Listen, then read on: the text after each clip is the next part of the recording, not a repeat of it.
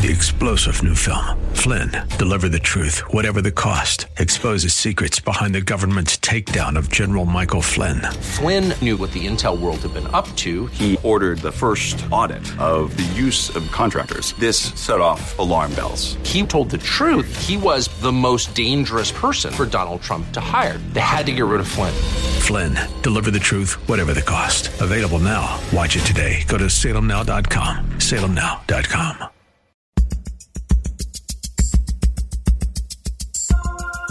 It's Lifeline with Craig Roberts. He's the host of Northern California's longest-running conservative talk show. He's a man with a message, a conservative with compassion.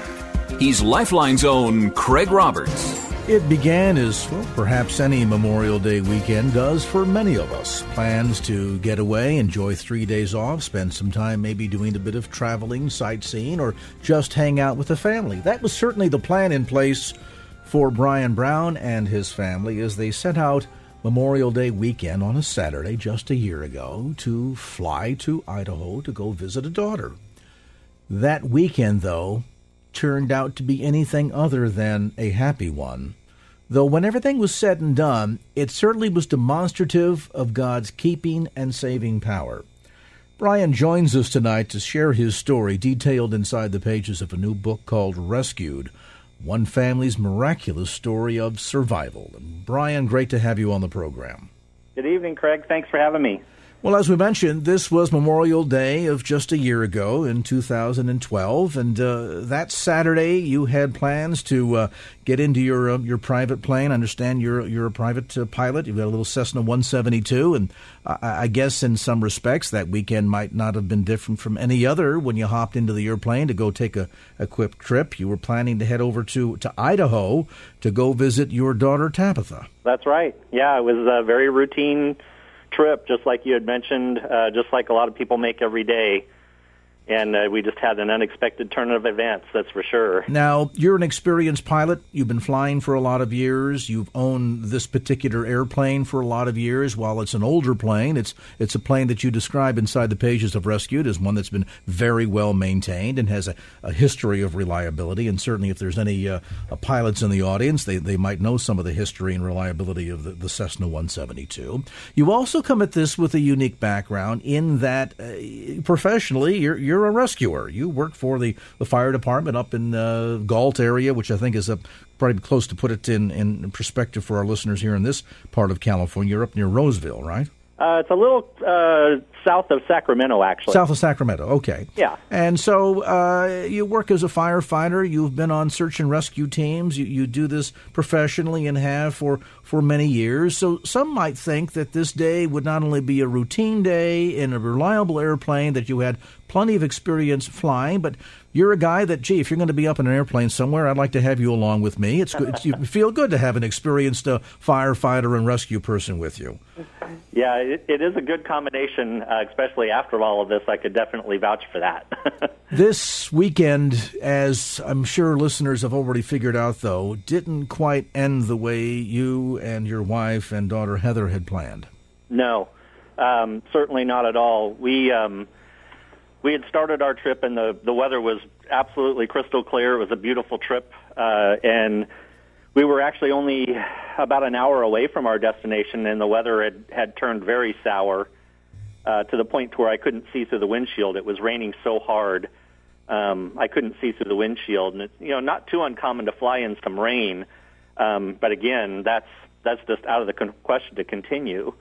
And I had made an abrupt turn to get out of the weather, and then actually put the plane down in a small remote strip in Rome, Oregon. Your daughter, from some of the turbulence, I think you account in the book, had, let's say when your tummy is bothering you on a road trip, you can find the nearest rest stop. It's kind of hard to do though when you're in an airplane, isn't it? Yeah, it sure is. Yeah, she got a little sick, and it was a really rough flight for her.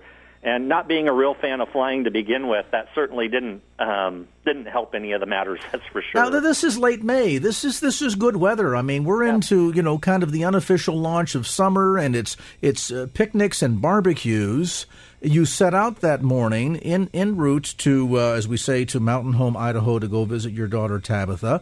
There was no anticipation that you would find inclement weather along the way, was there? No, not to the degree that we did. We knew that there was some weather out there because I did do some pre-planning and I did see some weather out there, but it was also all moving to the east, the same direction we were.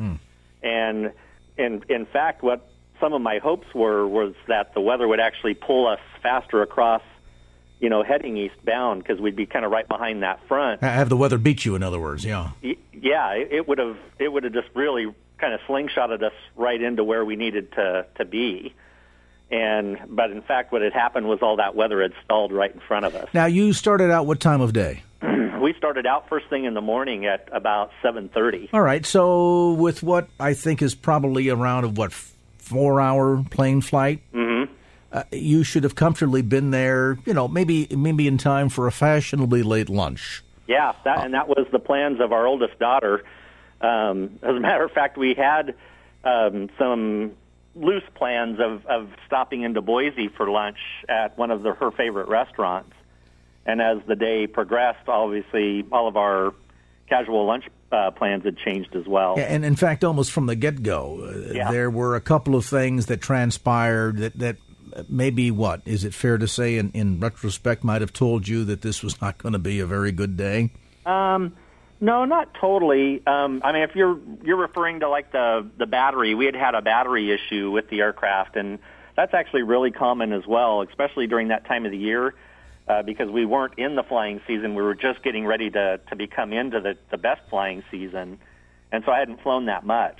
It's like, car collectors in the audience that know that you got the baby holed up in the garage for good portions of the week or the year, and you take it out once in a while, and if you don't get a chance to turn over the engine with some degree of regularity, engines get stiff and batteries go weak. Yeah, and that's exactly where we were.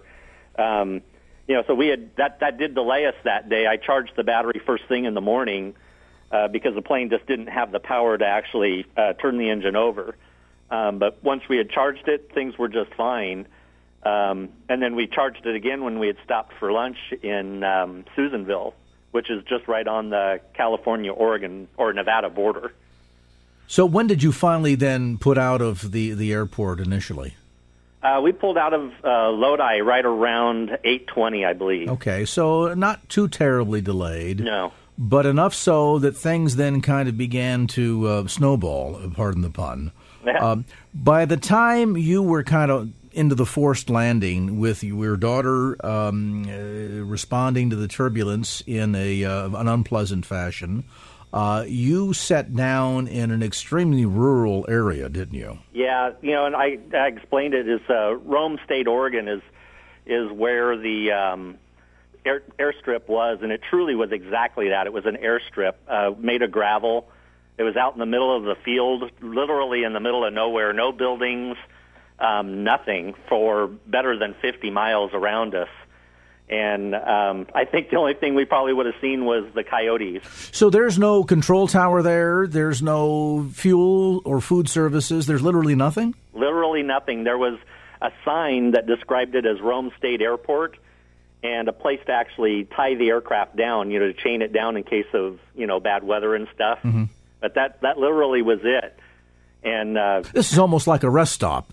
For want of better comparison for folks in the audience that don't fly, but this is a rest stop along the way that has absolutely zero services whatsoever. Not even a bathroom. Not even a bathroom. And you're putting down on gravel, which means that, if you don't hit it right, you can do some damage to the plane, I would imagine. Right. Yeah, that was a major concern.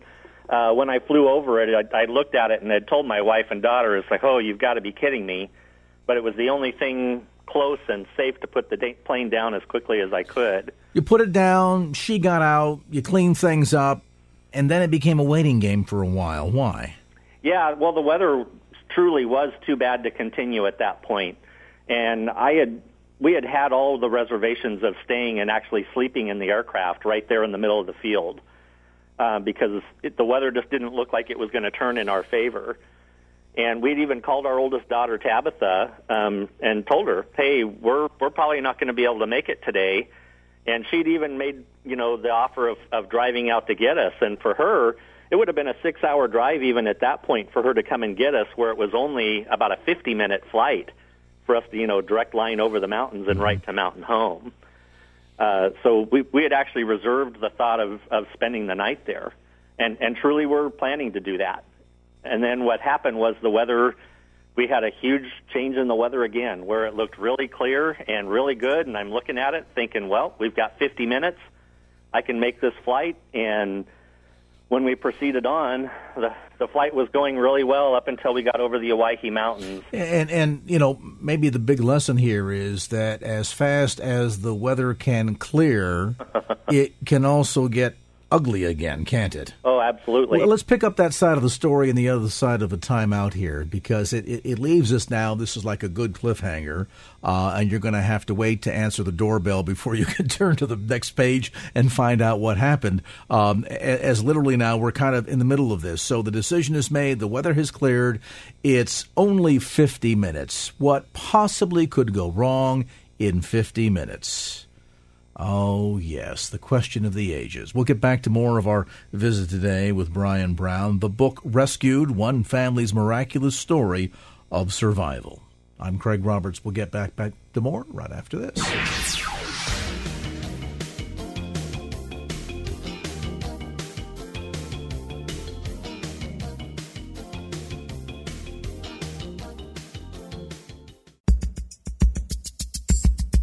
And now back to Lifeline with Craig Roberts. It is every pilot's worst nightmare, a sudden change in the weather. Welcome back to our conversation. Craig Roberts along with Brian Brown. He has written a new book detailing his family's experiences of Memorial Day weekend of 2012. His book is called Rescued, One Family's Miraculous Story of Survival. So we pick things up. Brian, you decide there's a break in the weather. You only have 50-minute flight to be able to meet up with your daughter, Tabitha, there in Mountain Home, Idaho. So you're going to go ahead and chance it. Are you trained or licensed to fly with instruments? I have some real brief training, but not licensed for it, no. Okay. So visual for you is really important. Oh, absolutely. Yeah, and it really is what kind of spelled out what happened to us. Because like I said, we took off from Rome, and things were going great. We were really right on schedule. Everything was fine. But then when we got over the Owyhee Mountains in Idaho, the air started getting very turbulent, and then we literally had clouds forming right in front of us. And as I was watching them form on one side, I started veering off to the other direction, saw them form to that new direction I was headed, and I thought, wow, we need to turn back again. And as soon as I had looked to turn back, we were already completely closed in. And so, in order to keep that visual like you were talking about, I was just underneath the cloud line, but just above the mountain ridge line. So it was in a very narrow margin of space, to be able to fly safely, really. And what happened is after I went over that last ridge line right before we crashed, I basically hit a mountain wave or an air current that ripped the airflow right out from underneath the wings. Now, help us understand, for folks that don't know quite all of the mechanics of this, you suddenly begin losing lift, don't you? Yeah, it's very quick. And, it's like an undertow in the ocean. You can feel it as a swimmer, and to a certain degree, I can feel it as a pilot under the controls, but where I really saw it was on my airspeed indicator. The yoke, does it start to fight you as you're... It gets a little mushy, yeah. Okay. And so... like I said, though, I saw it on the airspeed indicator. We were traveling at about 110 miles an hour, and it dropped to 40 in the snap of a finger. Ooh, that's like slamming the brakes on pretty quick when you're on the freeway. Yeah. Problem is, on a freeway, you've always got the option of veering off to the left or right and hopefully avoiding a crash. Kind of hard to do that when you're how many feet up in the air? We were only about 900 feet above the ground level. Oh, boy. Wow. Yeah. And that's where... when I saw that, I actually absolutely knew we were in trouble, and I had told my wife and daughter, I'm sorry, I don't think we're going to make it. I love you. And I had pitched the nose of the aircraft down into the canyon to try and get the airspeed back so the plane would continue to fly. Did it work? It did. Right before we got to the bottom, I was able to feel some control back in the plane, and I pulled the nose of the plane up as abruptly as I could.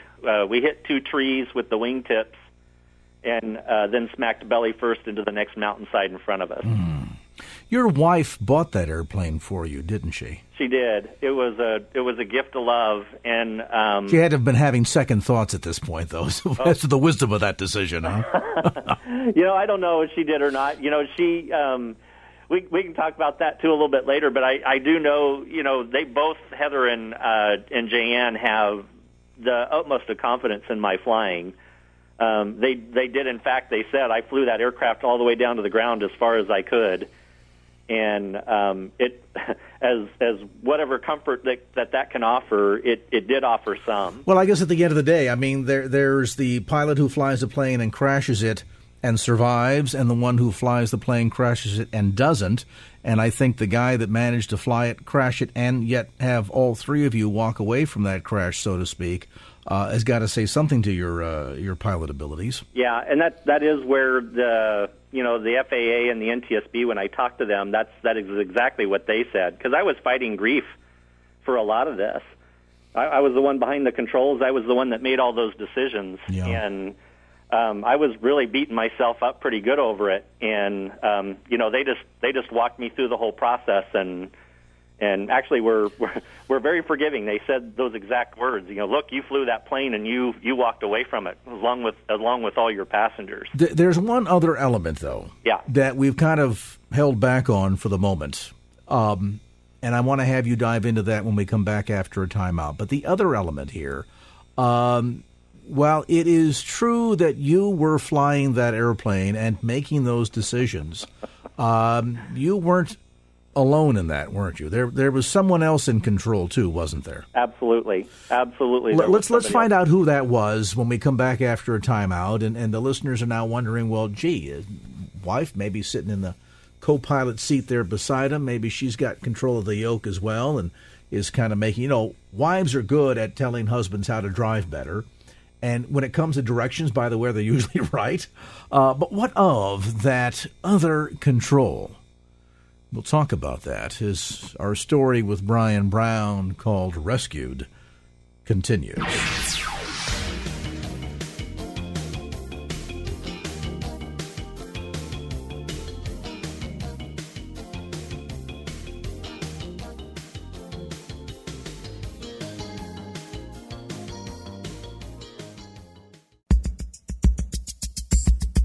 And now back to Lifeline with Craig Roberts. We continue our conversation. Brian Brown is with us tonight. We're sharing details from the pages of his new book called Rescued, One Family's Miraculous Story of Survival. It started out as any other Memorial Day weekend, plans to head off with one of his daughters and his wife to go visit a daughter that lived in Mountain Home, Idaho. The plans, though, for that weekend changed quite drastically along with the weather. When we pick up the story last, Brian, we talk about the fact that you literally had a crash landing, although I don't even quite call it a landing. It certainly was not intentional. You clipped a couple of trees with one of the wings. Is that what kind of started this? We clipped a tree with each wing, yeah. We lost about 3 to 4 feet of wing on both sides. Wow. Yeah. All right, so that plane is in big trouble, and you, your daughter, and your wife are even in bigger trouble. You go from 40 miles an hour to 40 miles an hour to 0 miles an hour pretty quickly. What happened? Well, yeah, like we discussed, we went down into the canyon. We pitched the nose up at the last minute when I got control back of the aircraft, and then smacked belly first into the mountainside. And then from that point, our world kind of went black. My wife and I, Jayanne and I, were knocked out completely. Me only for really a couple of seconds. And then the next thing I knew, I kind of snapped awake and thought, wow, we're alive. Here was the first miracle. We lived through this. Like you said, a crash landing in the mountains is usually fatal, and mostly fatal most of the time. And here I am. I'm alive. And then the next thing I had heard was Heather, my youngest daughter, yelling, Mom. And when I looked over at Jeanne, Heather had a hold of Jeanne's shirt and was keeping her from falling out of the aircraft, because on impact, the door on Jeanne's side had ripped off, and Jeanne was not completely unconscious and limp like a rag doll falling out of the aircraft. And so my immediate thought was, oh, I killed my wife. I mean, I just was terrified. And but I kind of snapped into rescuer mode at that point and had grabbed a hold of Jeanne's shirt, pulled her back into the aircraft, and had noticed that she had deep snoring respirations, and her eyes were kind of just rolled into the back of her head. And I was doing everything I could to get her airway open and keep her with us. And now, is the airplane at this point, Brian, physically on the ground or up in the trees? Oh, it's on the ground. Okay. Yeah, we had kind of just planted belly first pretty securely into the ground at that point, and it wasn't going anywhere. You're on top of a mountain in cold weather. Yeah. In the dark. Wasn't quite dark yet, but getting there, yeah. Okay. And I would imagine upon crashing, that probably left a lot of the plane inoperable. And by that I mean communication systems, anything of that sort. Was any of that working? No, it wasn't. And that was, once I got Jeanne back with us, that was the very next order of business. I checked on Heather and made sure she was fine. And then Heather actually helped me get some of my equipment out of my flight bag that had slid back into the tail cone on the crash. And one of those things happened to be my portable aviation radio. Nobody had any broken bones? Yeah, we actually did. I broke my right arm. I broke several ribs, my nose. I had a deep laceration all the way to the bone on my left arm, and I had a pretty good laceration on my left leg also. And Jeanne and I both went into the windshield, so with me, I was bleeding pretty heavily at that point. I took over 150 stitches into my head to get me all secured up later. Oh, you're running the risk of bleeding out. I was bleeding pretty good, yeah. Really the least of my worries.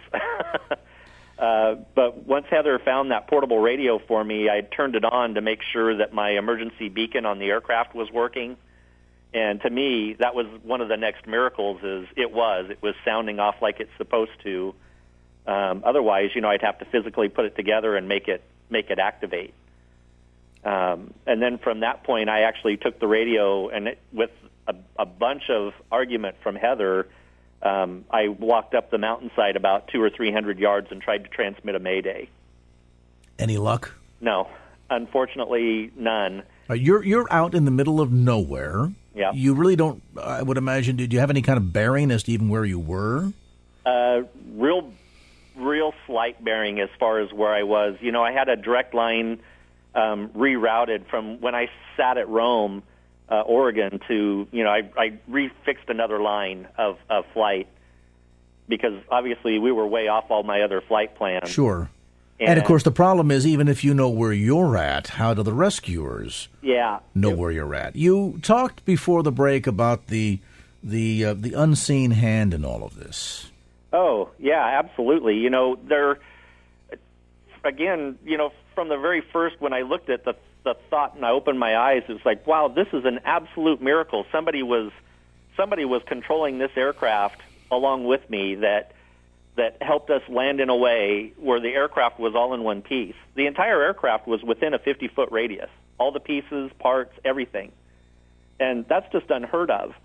And so again, there was something that has no earthly explanation that was controlling that aircraft for us that got us down safely to survive. In retrospect, is it fair to say that you had perhaps significantly underestimated God in all of this? Oh, there's no doubt that I had significantly underestimated God.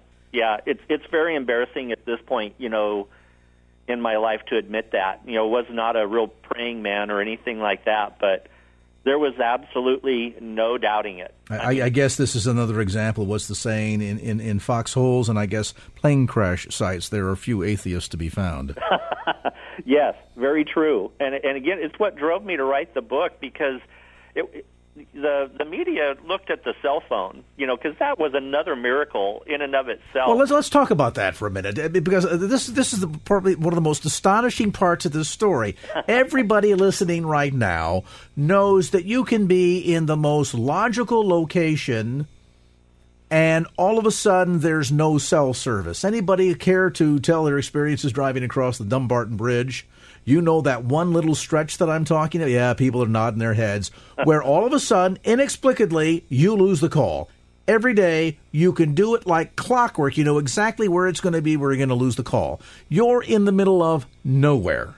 That's right. You can see no lights from where you're at. There's no sense of a sign of civilization anywhere. It's not like, well, down at the edge of the foot of the hill, here's a little town. There was nothing visually within sight, and yet, miraculously, your daughter Heather had a cell connection? Yeah. Huh. And it was my wife's phone, Jan-Ann's phone. But yeah, and who it was Tabitha. She was trying to find out why we hadn't made our destination yet. But, this is a couple of hours after we're sitting in the aircraft. It's at midnight at this point, and things are pitch black, like you said. There's no lights. There's no civilization. There's nothing. We're freezing already because it is snowing on us at this point. And in the middle of that dead, quiet silence, the cell phone rings, and we literally sucked all of the air out of the aircraft when we gasped. Oh, you hadn't even tried the cell phone. We didn't know they were there. When we crashed, things went flying throughout the wreckage, and the phones ended up on the floorboard of the aircraft. And you had to have been thinking, even if you knew it was there, what's the likelihood of getting a cell, even one bar in the middle of nowhere? Exactly right. Because, again, even in my own living room, a lot of times my cell phone won't work. And, it was just, it left me speechless at the moment. I couldn't believe it. It was like, how in the world do we get a cell phone signal deep in a mountain canyon in a snowstorm? It was just an absolute miracle. Now, putting aside for the moment, the great advertising for your cell phone carrier that would say, we cover the whole country. Aside from maybe a technological attempt at an answer, in the depth of your heart, what's the answer to that question for you, Brian, as to how in the world did you get a cell phone service in the middle of nowhere? Well, again, the only thing I could do, in my mind, I visualize God's finger on wherever the closest cell tower was and the other one on our phone, because it wasn't like the phone really worked well. It worked just enough to get the information that we needed out. And so it made the 911 call and allowed us to say about where we were. And it worked again a couple of more times that I don't really want to get too deep in, because it'll make your jaw drop when you read the story, the other times that it worked. And I can tell you that if the phone had worked that well, I'd have been ordering hot chocolate and blankets. But it just wasn't doing it. Hello, Domino's, do you deliver? Yeah, exactly. But it didn't do that. The phone didn't work that way. The rescuers' phones didn't work that way. And the rescuers' radios, their powerful radios, wouldn't even work out of that canyon. What's amazing about this, Brian, is the fact that it didn't work that way, but it worked just enough. Exactly. Isn't it amazing the way God will allow a circumstance and there is just enough, and the rest is completed by our faith. Yeah, exactly. The rest is completed by His grace. Exactly right. This, I would imagine, has had a profound change in your thinking. And I want to come back to that point of the story right after a quick timeout. So imagine there you are on a hillside of a mountain. It's dark. It is cold. You are in the middle of literally no man's land. You can see lights of no community anywhere within your vision. There's no payphone available. The radio is not working. It's snowing.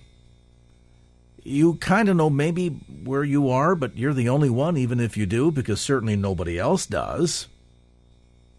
And all of a sudden you get cell service out of nowhere. We'll pick up the amazing conclusion to this story as this edition of Lifeline continues.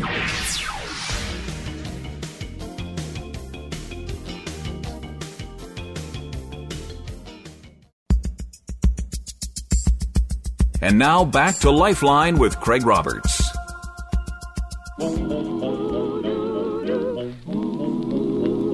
Coming in on a wing and a prayer. Coming in on a wing and a prayer. Though there's one motor gone, we can still carry on.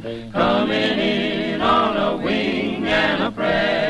Welcome back to the conversation. A great tune from World War II, and of course, any aviators out there or pilots know what that means, coming in on a wing and a prayer. And certainly that's exactly, I think, the story of Brian Brown and his family. They literally came in on a wing, or in fact, not even on a wing. They had two broken wings. But God was with you, Brian, through this entire experience. Let's pick up where we left off. The cell phone starts ringing. Miraculously, it might be one bar, but you're able to communicate. You're able to reach out and get some help. Pick it up from there. Yeah, it was one bar, and it was an intermittent one bar and on a dead battery. I mean, the battery was in the red on the phone. It was really in its worst-case scenario. And Heather did just an awesome job talking with the dispatcher. And I tell you, it was... At that point, we were freezing, broken, and scared, and we heard the voice of Lori Collins from the Hawaii County Dispatch Center tell us, 911, what's your emergency? And it was just an immediate, thank you, God, somebody knows we're out here. And, that's where things really started. And, again, the media really focused on that being the miracle of the whole thing. But, in fact, when you read the book, you will just see miracle after miracle after miracle, and we've described a few of them on the phone here.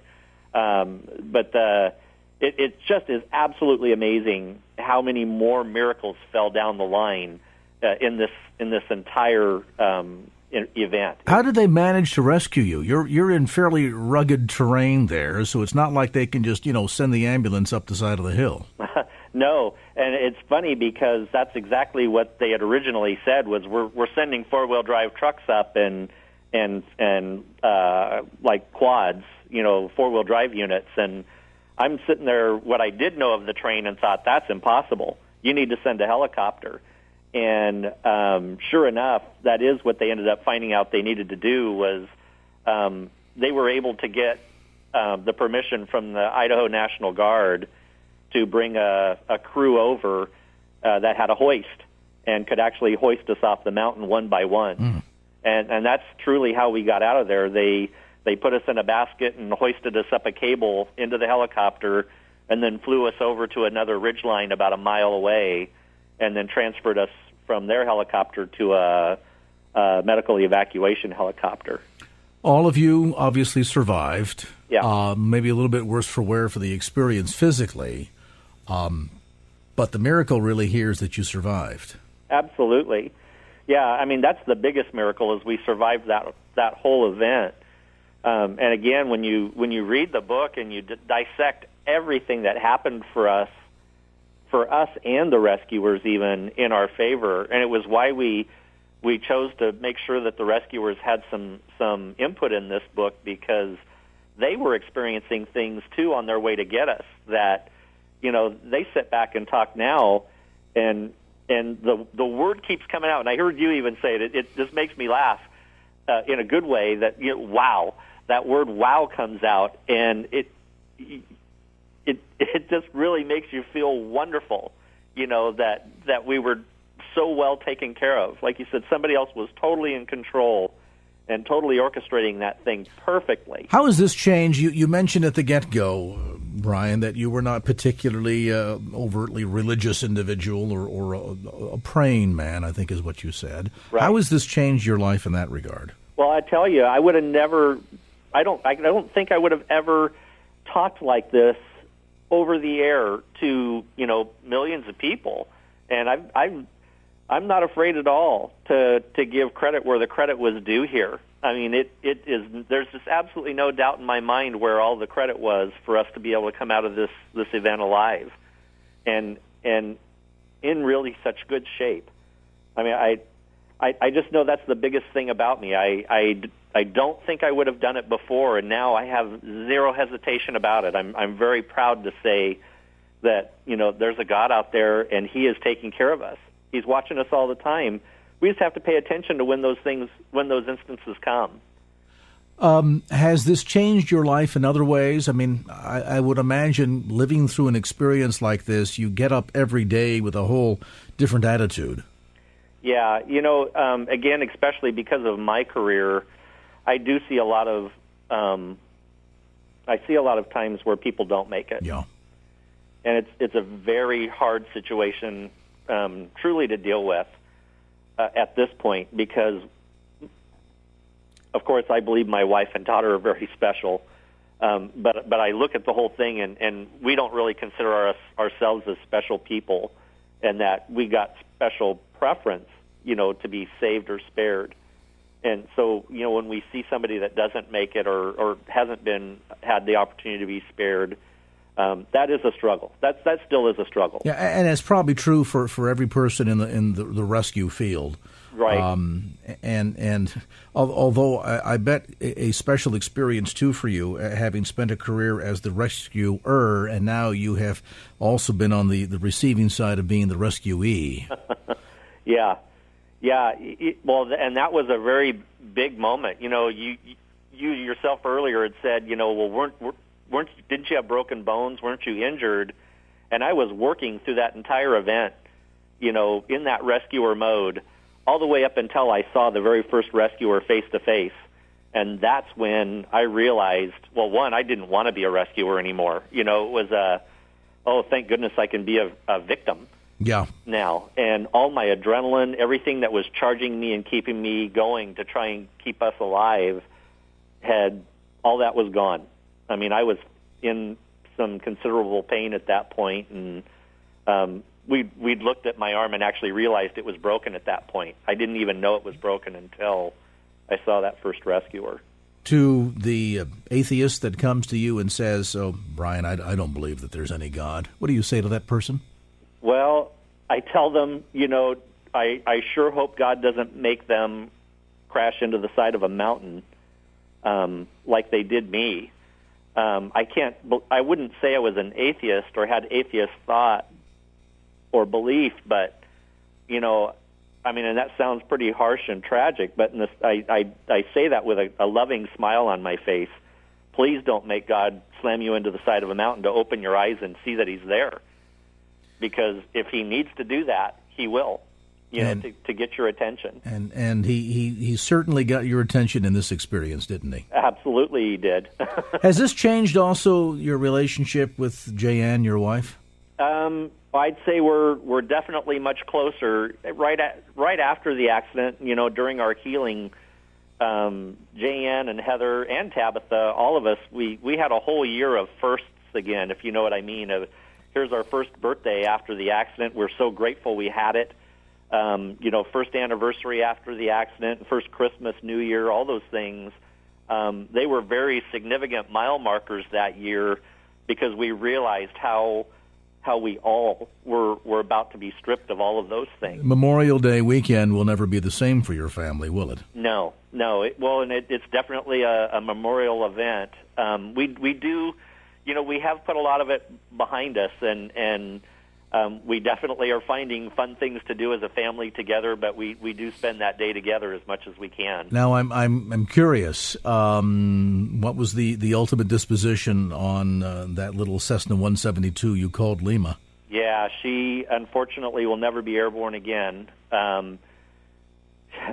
She really held herself together for us. Now, you got to tell me that at least there's something, the nose cone or something that you've saved. Well, I have the GPS unit that was in there. Okay. They let me have that back because I did need it to do a lot of my reports. Sure. But unfortunately, no. That was something really hard for me. We had discussed before, that was a love gift from my wife. She bought it for me for my 40th birthday. And she was the last thing I saw as they were carrying me over to my spot to be hoisted. Mm-hmm. And, it was my release, my stress release in life up to that point. That's what if I had a rough day at work or just a rough week, I would go out and fly. And, as soon as I started the motor on Lima, I was fine. I was focused in my flying, and, that was where I found my release. Are the flying days behind you now? Oh, no. I actually started flying again back in March of this year. Horse kicks you off, you get back up on it. Oh, absolutely. And you know what? Because I actually have been flying since I was 16 years old, and it's like the firefighting. I've been doing it for over 2 decades. It's in my blood, and I can't stop. I love both of those things so much. It's just in my system, and I have to. It's a part of me. Well, and I certainly hope the listeners will hear the passion that you have, not only for flying, the passion for God, certainly the way in which this experience, some of these are life-ending. This has been a life-changing experience. And we've kind of skimmed over some parts of the book because I don't want to ruin it for listeners, but I want to encourage folks, if you're looking for some real encouragement, particularly for the atheist on his way to the foxhole, this is a great book. It is published by our friends at Harvest House. You'll find it at bookstores throughout the Bay Area. I think there's 1 or 2 of those left, certainly through Amazon.com. And I want to thank Brian Brown for being with us tonight, sharing his story, Rescued.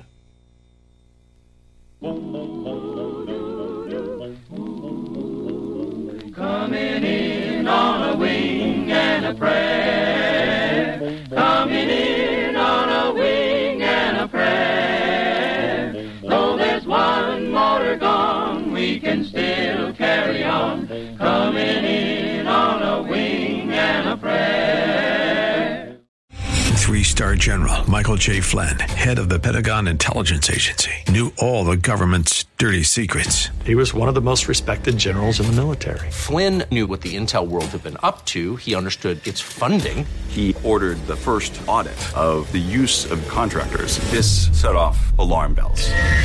The explosive new documentary, Flynn, Deliver the Truth, Whatever the Cost, uncovers the facts behind this scandal. Flynn told the truth. He was the most dangerous person for Donald Trump to hire. I find out the worst enemy that I'm going to face in my life is right here in America. They took my assessment and they wanted me to change it. And I was like, I'm not changing it. They had to get rid of Flynn. With in-depth interviews, archival footage, and never-before-seen personal records of the man behind the headlines. I just felt like I was drowning. Flynn, Deliver the Truth, Whatever the Cost. Available now. Watch it today. Go to salemnow.com. salemnow.com.